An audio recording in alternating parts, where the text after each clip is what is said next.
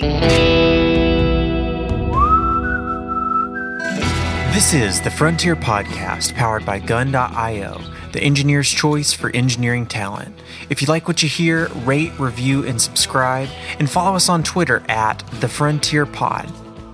A 20-year veteran of software engineering, Oren Boyman's Bay Area-based Magisto has reached 100 million users over the last decade. Oren has been a visionary in his field, understanding the importance of AI well ahead of the curve. Magisto is a pioneering video editing app which employs AI to assist with the editing process. This fascinating chat with Ledge covers the future direction of AI and user interfaces and the importance of the younger generation needing to know everything. If you want to harness AI in order to better understand customers, then this podcast is a great place to start. Oren, it's great to have you. Thank you for joining us today. Thank you for having me. Could you just give a couple minute background story of yourself and your work and tell us about your firm? Sure thing. So I'm Oren. I'm the CEO and co-founder of a company called Magisto, which is an AI-based app and platform for video creation. So it's actually AI that helps you create videos. And I'm coming from a very technological background. So I did my major and master and PhD in computer science and mathematics. And specifically, I was drawn to computer vision and AI early on. And that's kind of where my passion for AI came from. And I also had like a product management background, which got me very interested on what AI can do to products. Now I'm talking here about a couple of years ago, before AI was so a topic that everybody talks in pretty much everywhere.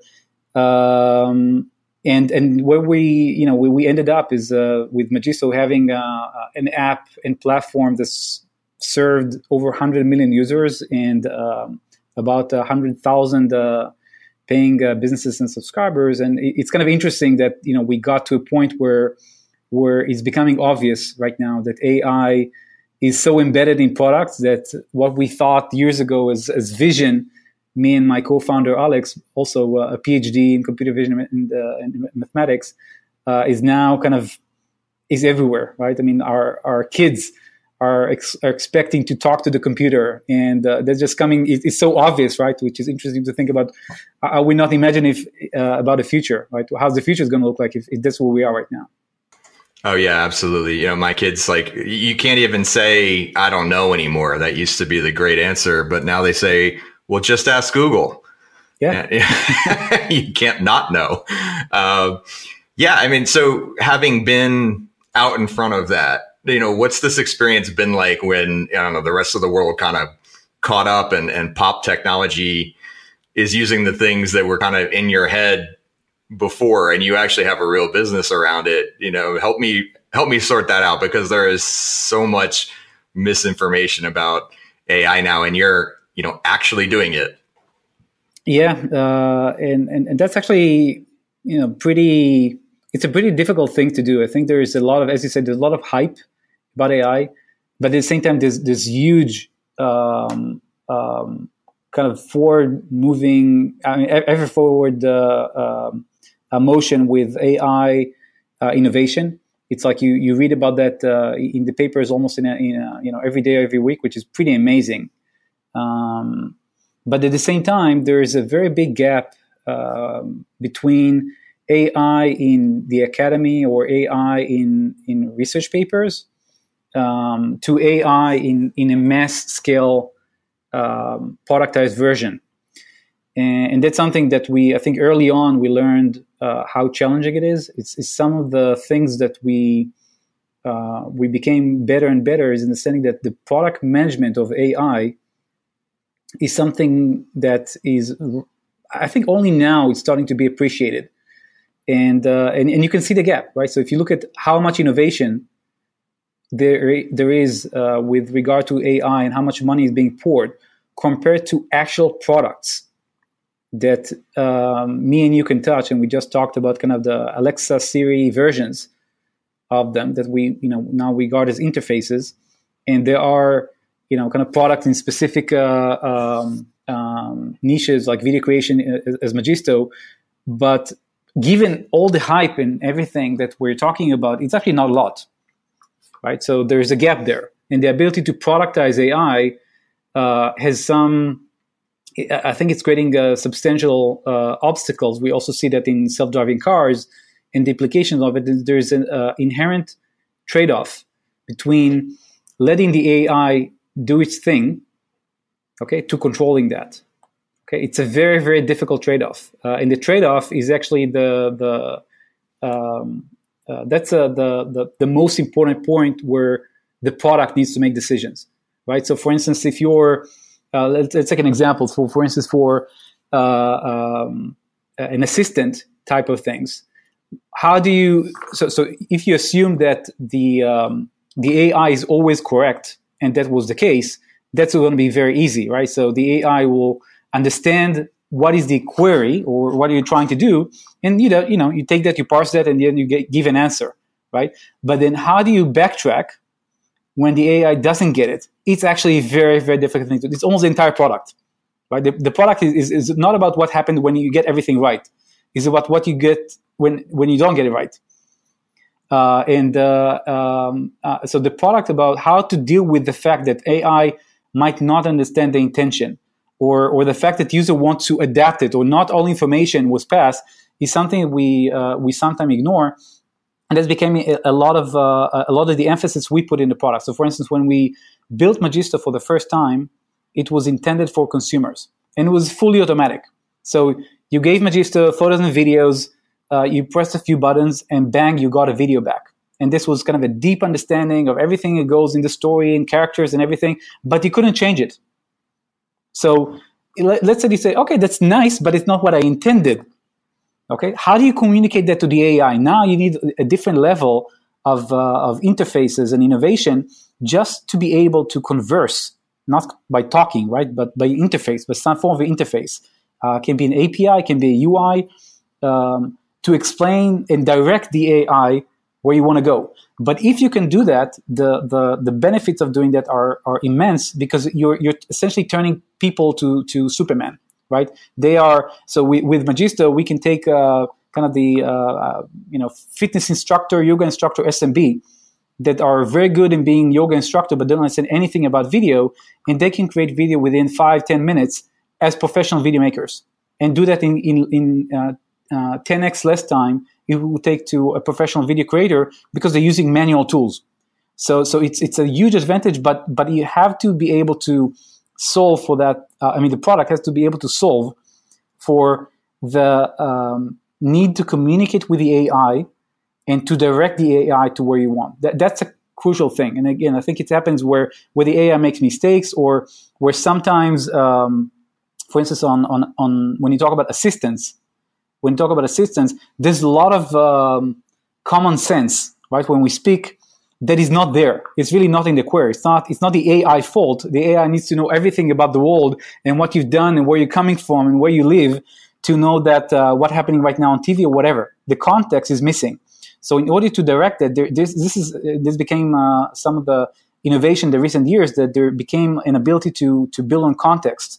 So that's a form of user interface which lets you guide the AI to where you want, and understanding that those gaps in information need to be filled with essentially product.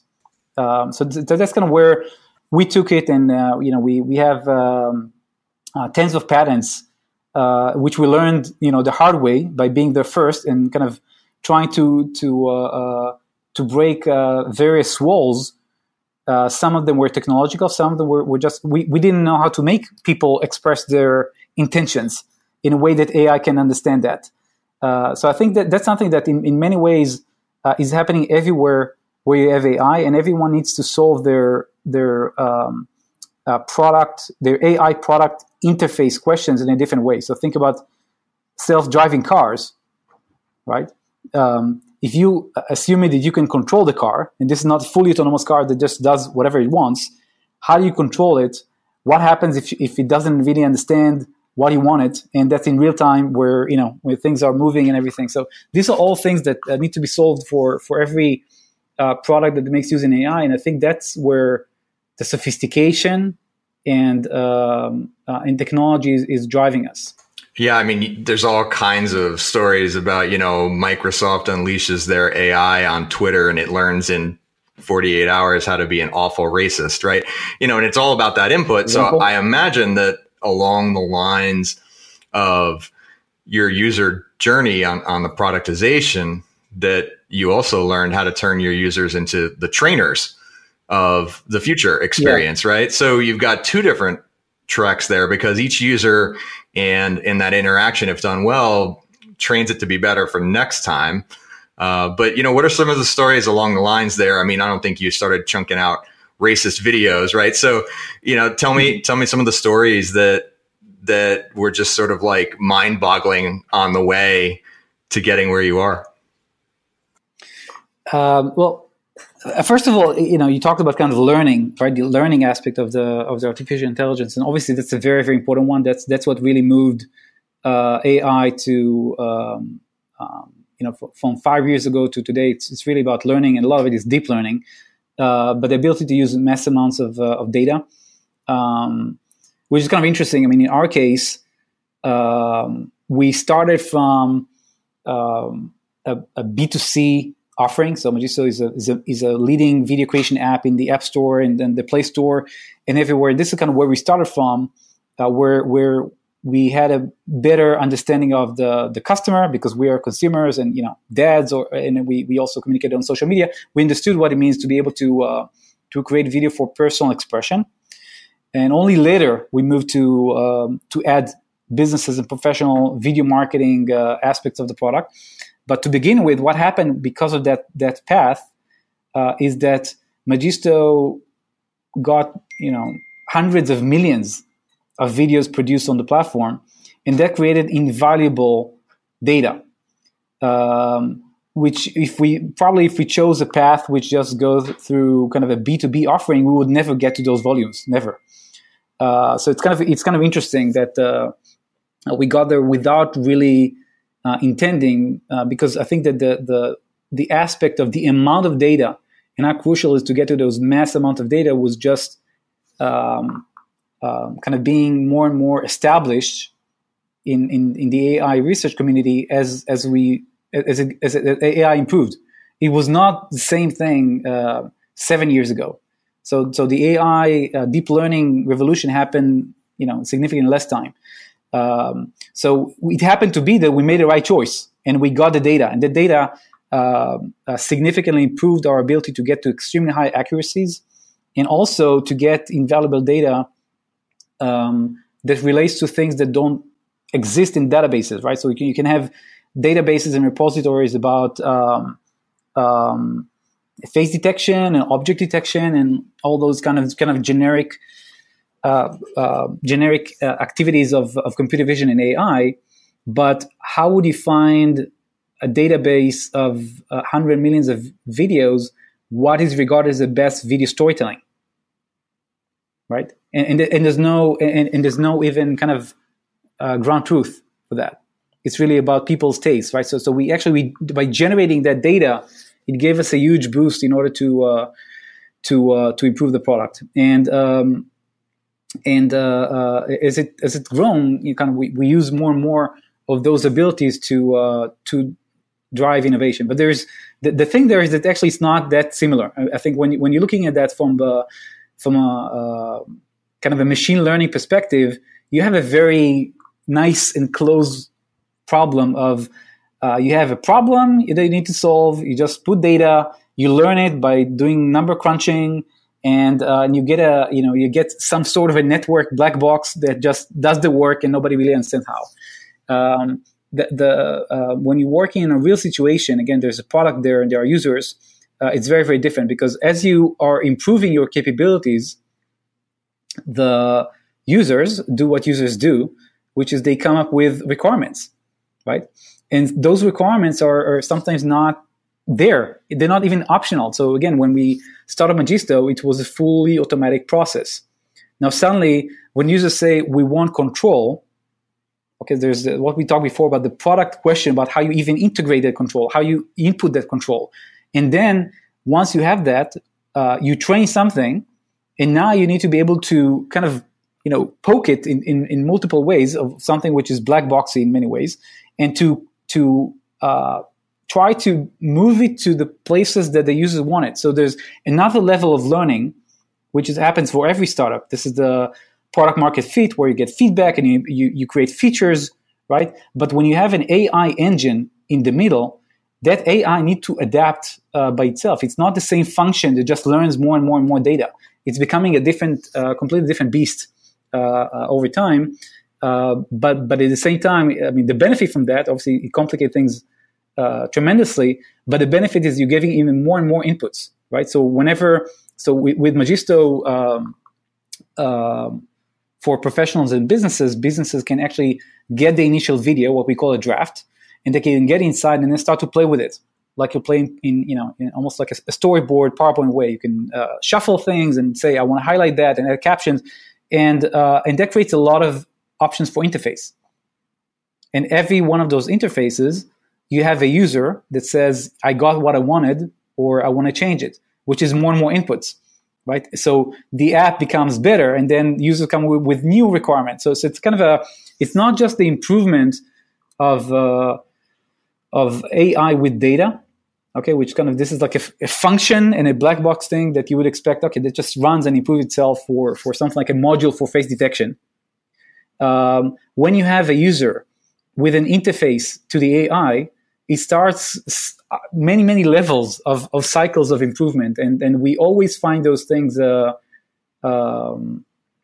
inspiring, because you always learn about new features and new requirements from the user.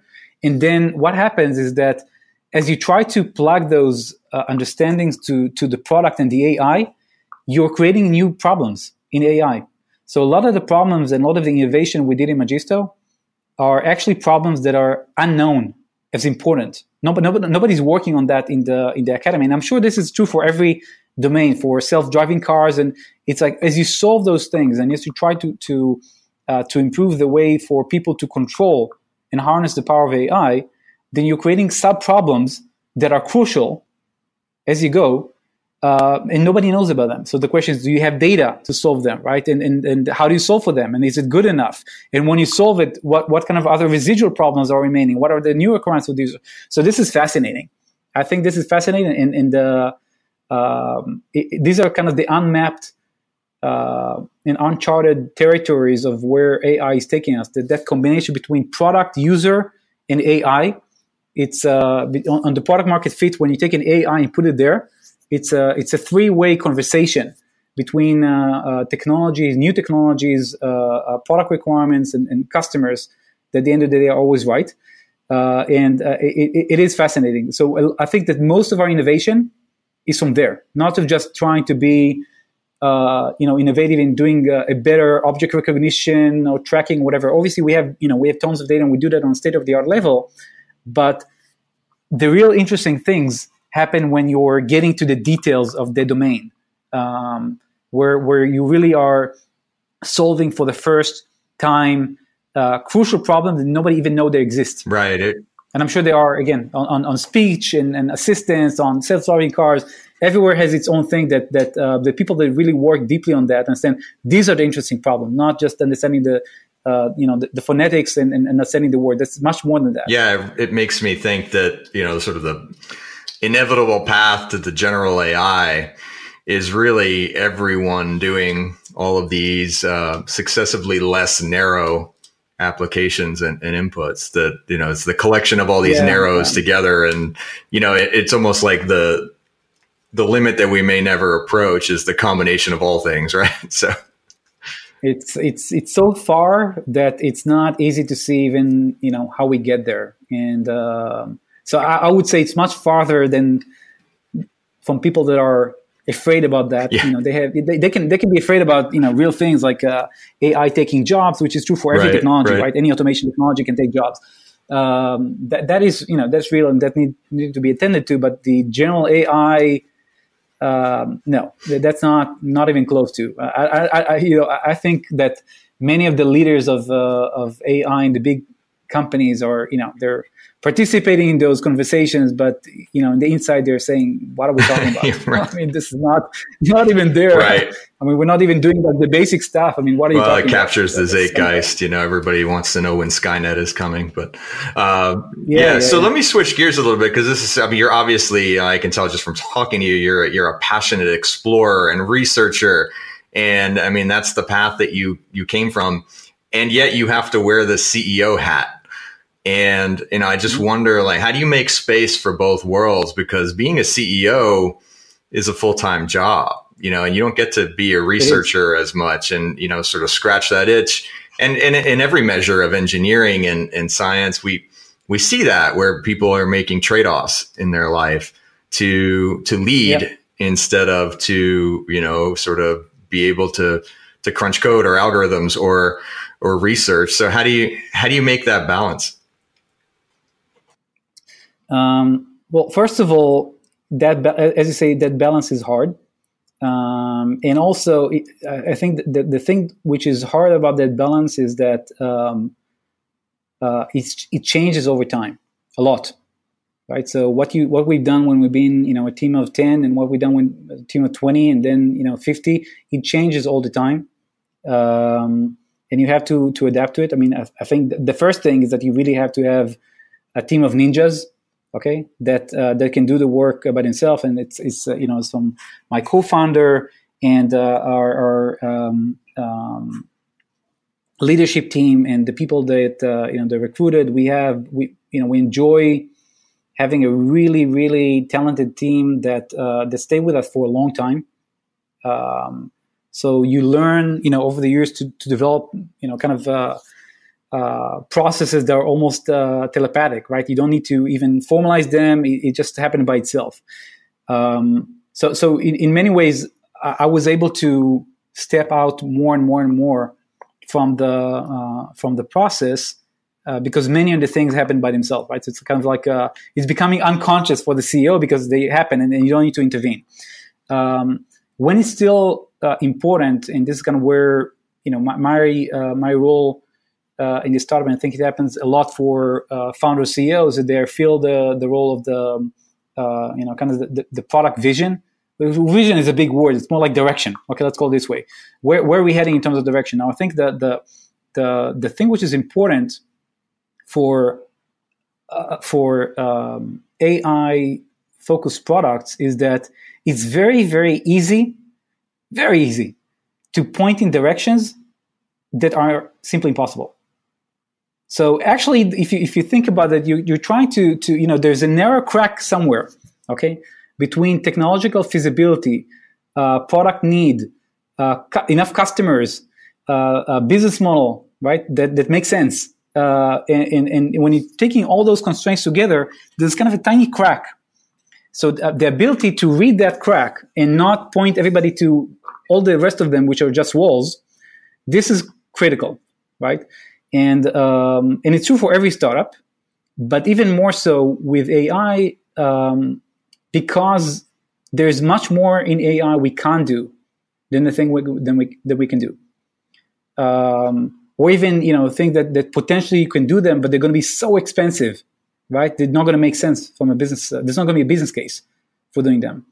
So I think my role is really about the ability to, today is to see kind of where, as CEOs should do, where the market is going and kind of what things in market trends and trying to foretell the future, or at least foretell the present. I mean, even if you can predict the present, given the pace of change, it's something.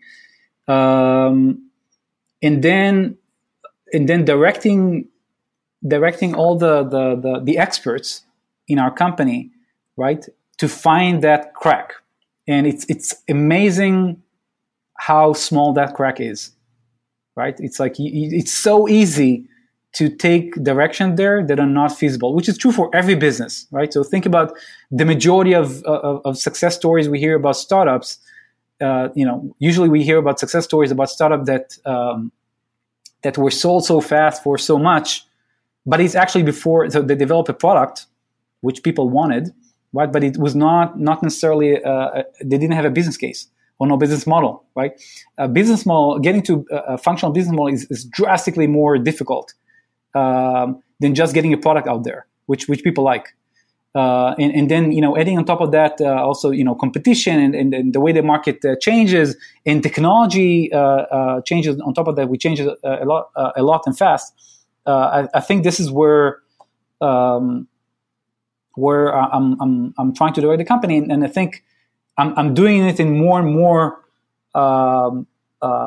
directional way, and I cannot, even if I really want to, right, intervene in the day-to-day questions of research, which are fascinating.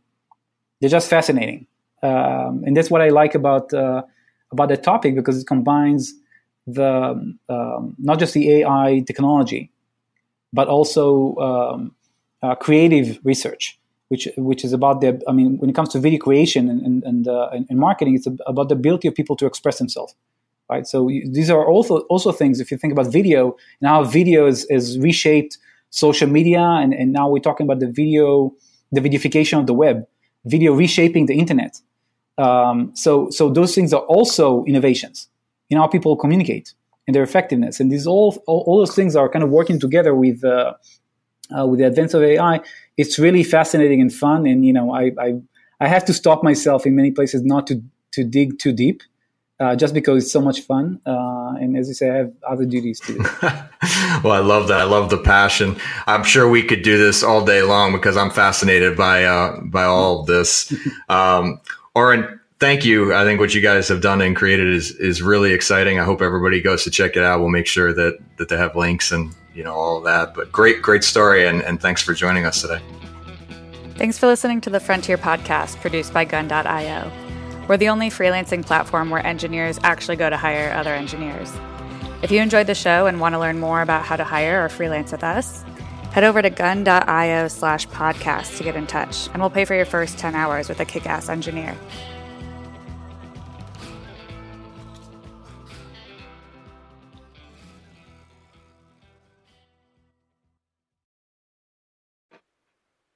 Thanks for listening to the Frontier Podcast, produced by Gun.io. We're the only freelancing platform where engineers actually go to hire other engineers. If you want to learn more about how to hire or freelance with us, head over to gun.io and get in touch. Let us know you heard the podcast, and we'll pay for your first 10 hours with a kick-ass engineer.